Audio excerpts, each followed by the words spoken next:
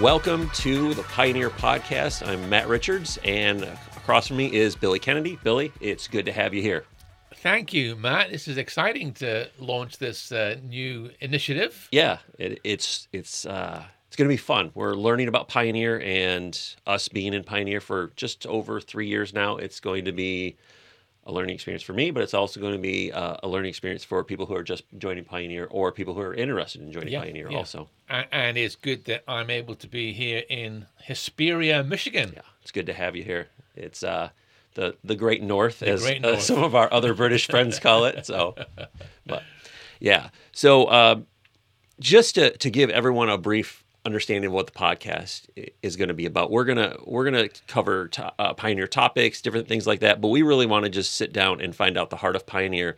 And with Billy being with us today, we can really find out, because Billy, you're the international leader of Pioneer.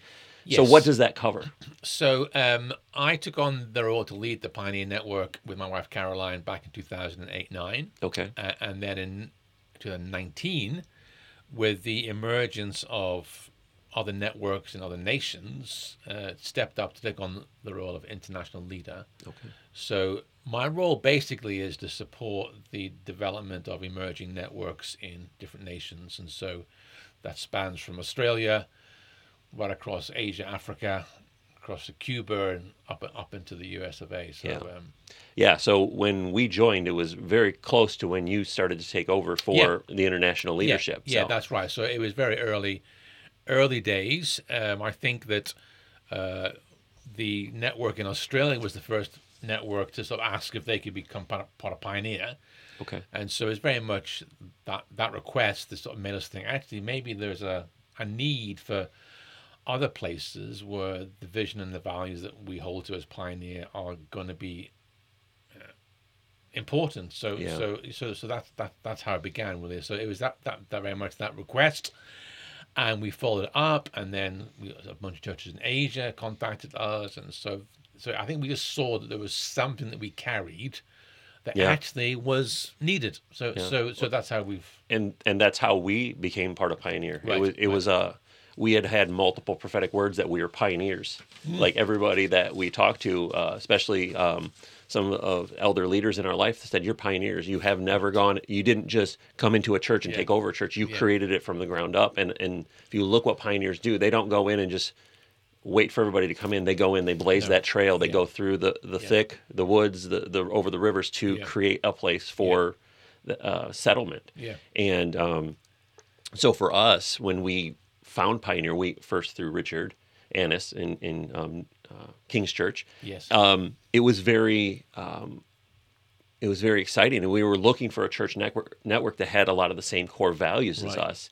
But a lot of they were cookie cutter, and you had to follow their model. But where Pioneer was so open and free to you do church how you do it, but there's a few core values that we have to follow, and we agree to. Yeah, I think that's right. I think that we're not Starbucks or McDonald's or some of those franchises that and again, there's a place, I'm sure, for all types, but I agree that we want to, as Pioneer, we want to continue to innovate. Yeah.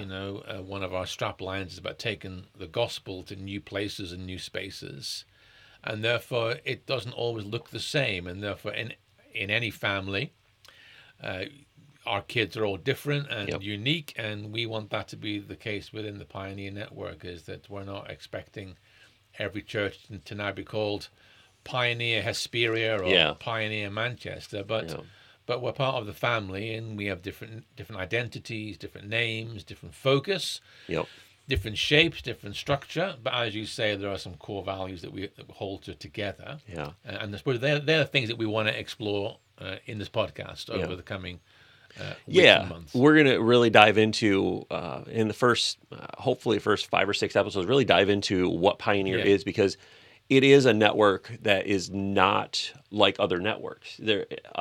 It's not a denominational network, which is really unheard of.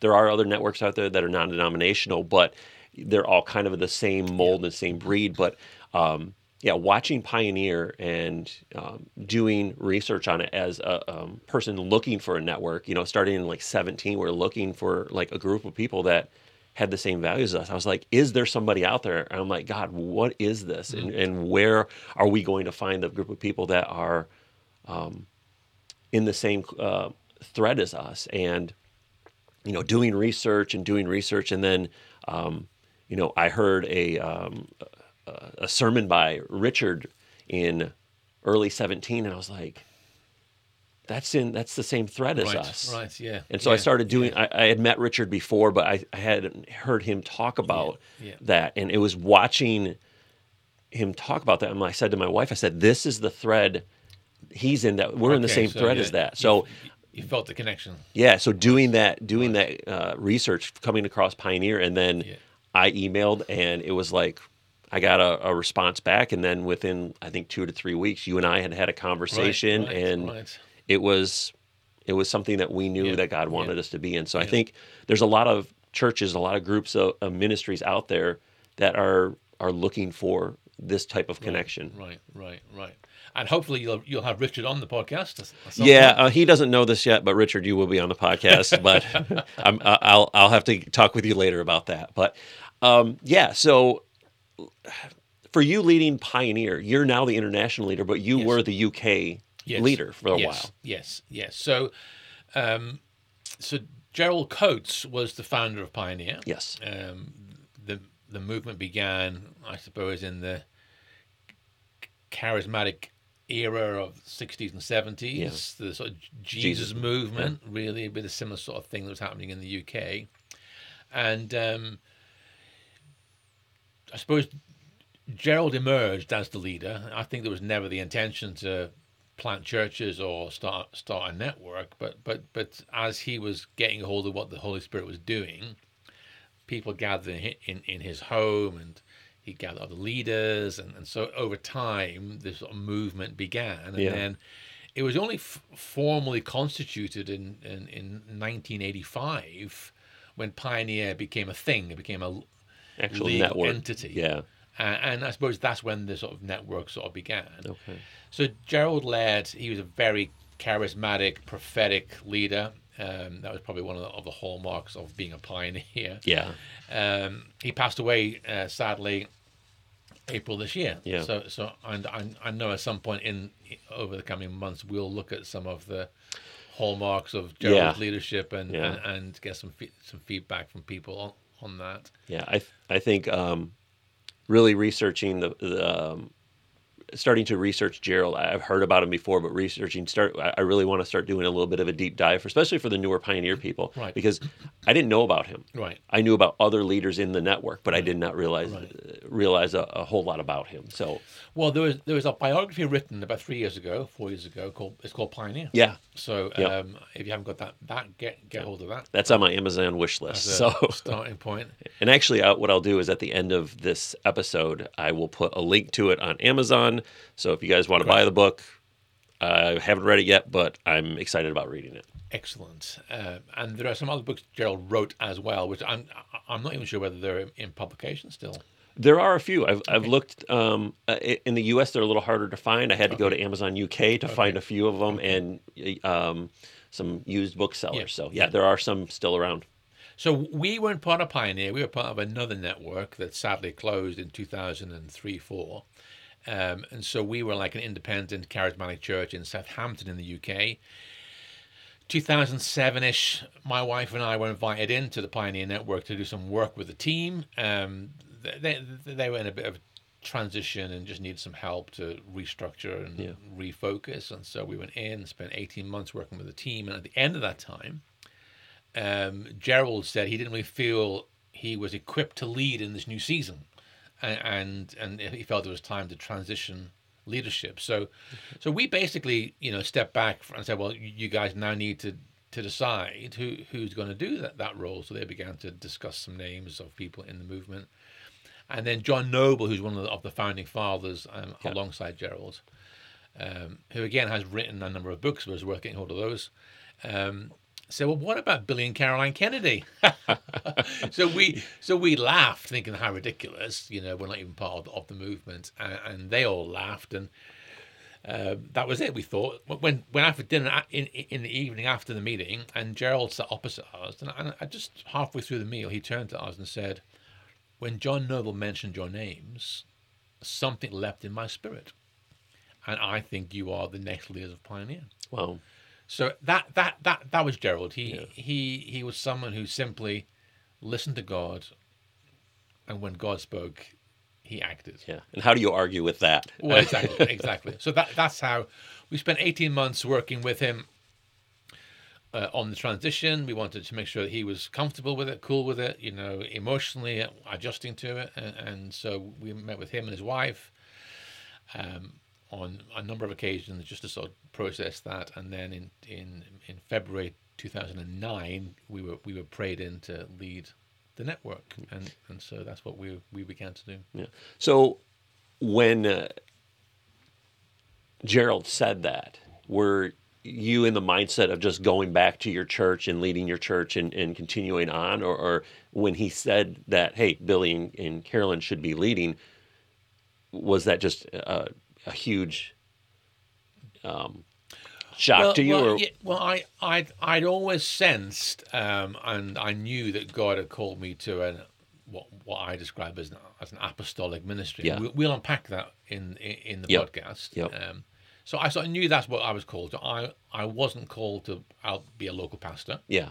I sort of knew that, but I was called into an apostolic ministry. So it wasn't shocking. It wasn't, it was a surprise to be asked or to be told that this was our future. Yeah.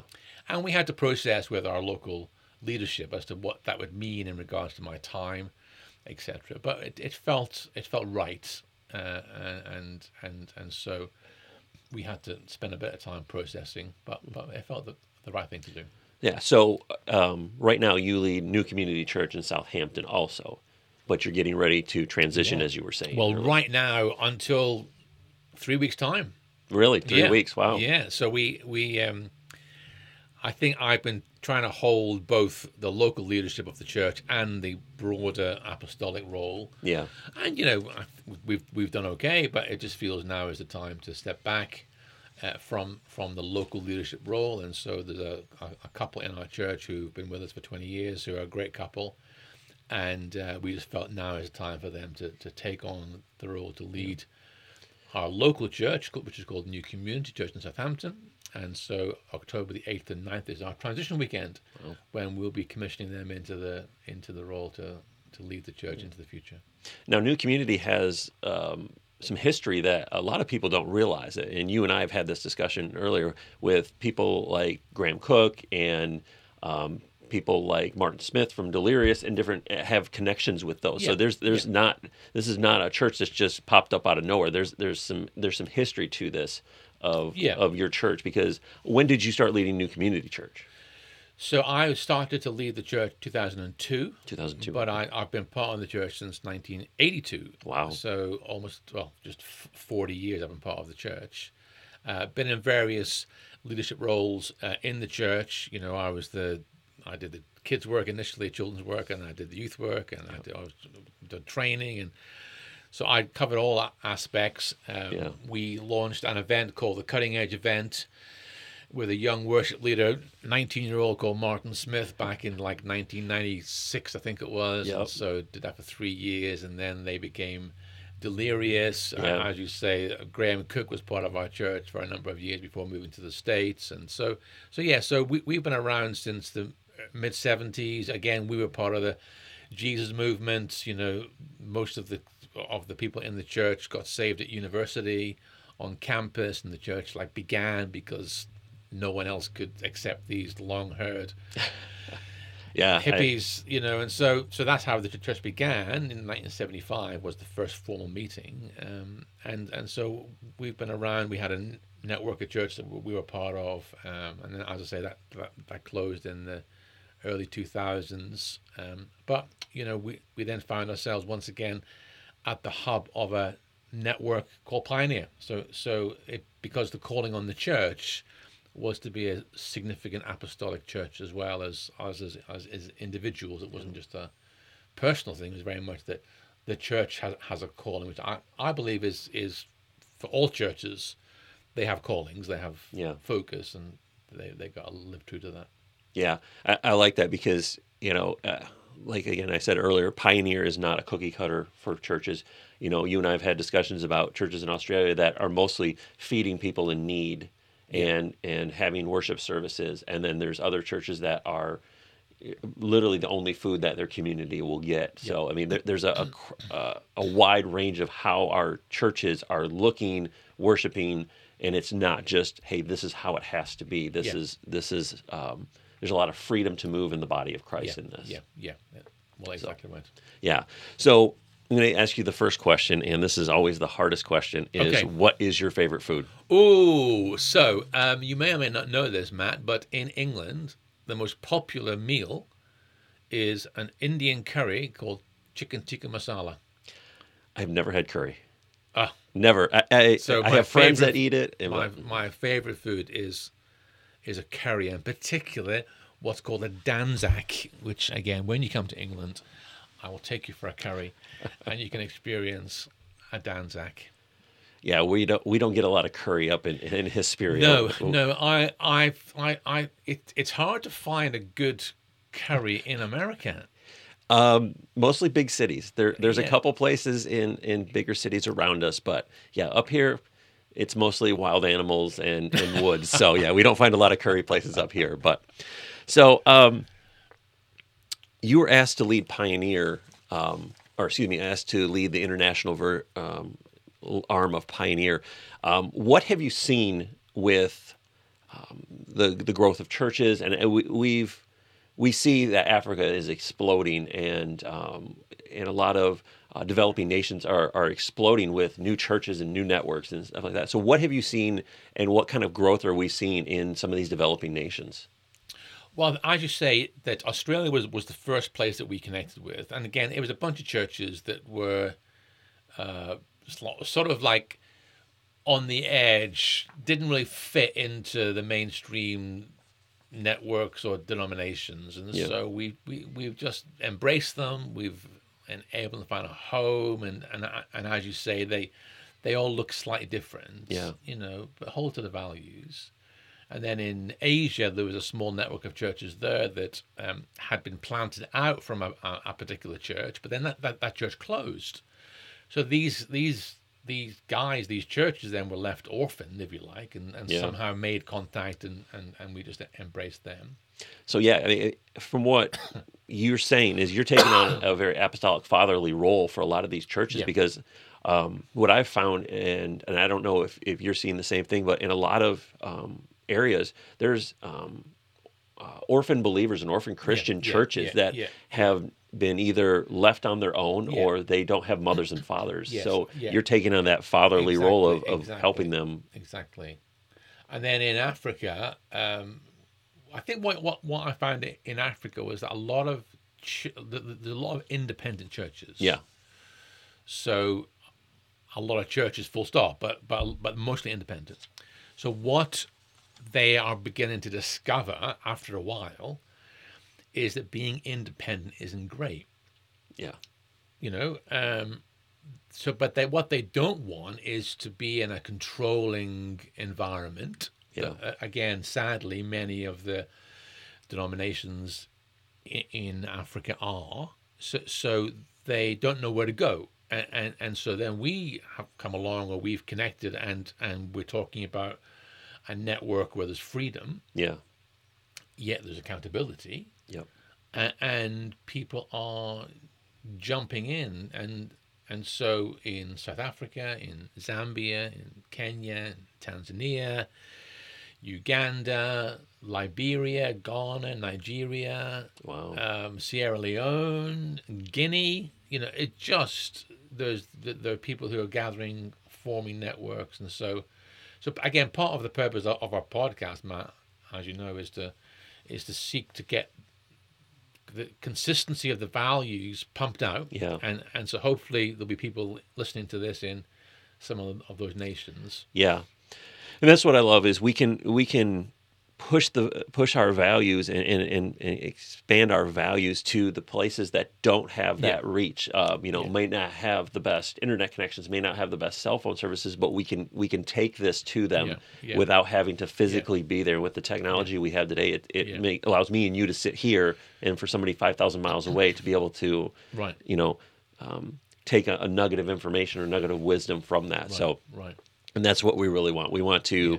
expand what God is doing Yeah. in Pioneer and Yeah. to encourage the churches that are in Pioneer, but also to help other churches say, hey, maybe this is the network for me. Yeah, yeah, and exciting development in Cuba. I think Yeah. I mentioned that to you. Yeah. You know, there's a network of house churches in Cuba that we are supporting, and then across Europe and different places as well. So, and there are a few churches in the States who have begun to connect, and so again, we're just working out what that looks like in regards to developing Yeah. those connections. I think it's 6 now. Yeah, Yep. but the US is such a huge place. Yeah. It's how does it work in this on this continent? Because every one of us are at least 10 to 12 hours away, most of the exactly. churches. So Exactly. it's such a large area. But yeah, I mean, there is, and even since we've started in 19, we've seen 3 other churches added on. So it's definitely growing, and I think God is definitely doing something in the move. But stepping back a little bit, I wanted to we had talked about your history with Pioneer in your church. I wanted to talk about your relationship. How with Jesus, how were you raised? Were you raised in the church? Were you? Yeah, so I was. My father was a Baptist minister, actually. Really? Yeah, yeah. So I vowed I would never, ever go into the ministry. And then when I was about 19, God spoke to me through there's a scripture that appears 3 times in the Bible, I think in Kings, Chronicles, and the book of Acts, and I read the same scripture in each place in the same week. Wow. And it was this. It says about David and Solomon. It said God spoke to Solomon, said, your father had it on his heart to build me a house, but it was Solomon his son who built the house. Yeah, because David was a man of war. Yeah, and so I felt God speak to me and say, your father, like David, has done many great things, but I have called you specifically and uniquely to build something for me. Yeah. So it gave me a sense of freedom to actually, I don't need to be like my father in the sense of I'm not a David, I'm a Solomon. Yeah. And there was something about building and church. My father's primary gift was as an evangelist, which he got saved out of a non-church background, and so that almost gave me a sense of call. But I was brought up in a very conservative evangelical environment. Moved to Southampton with my work. I worked in retail management, and got baptized in the Holy Spirit within the first couple of weeks that I was in Southampton. Joined the church that I'm now part of, and the rest is history. So that was my sort of leading into things. And so I think when I first joined the church, my parents thought I was backsliding because they couldn't cope with the charismatic. Yeah. I mean, they've obviously come around since, but at the time they were a bit nervous, thinking this a bit of a shock to them. Exactly. Especially, I grew up Baptist too. Yeah. So growing up Baptist, you're in church every Sunday morning for at least 2 services, and then you're at church Sunday evening. And the charisma. When I got baptized in the Holy Spirit, it was like, what? Yes, So yes. it's taken some time for them to get used to a charismatic son per se. Yes, well, exactly. Compared to what they grew up with. Yeah, no. Yeah, so we met Caroline. I met Caroline in 83, 84, and got married. 3 kids, David, Erin, and Daniel. So 2 boys and a girl, and they're all married, and we have now 5 grandsons, all on 7, 3, 3, 1, 1. That's a handful if you get them all together in one room. It's great. So there is a burger joint called Five Guys, and Yep. so we want to get a nice photo op to get all 5 of the boys outside Five Guys. Yeah, that's funny. get them all with a hamburger, and then they'll be happy. You get them hamburgers, and they'll be sitting there. Otherwise, they'll be everywhere. So, but all right. So, Billy, thank you for joining me for the first episode.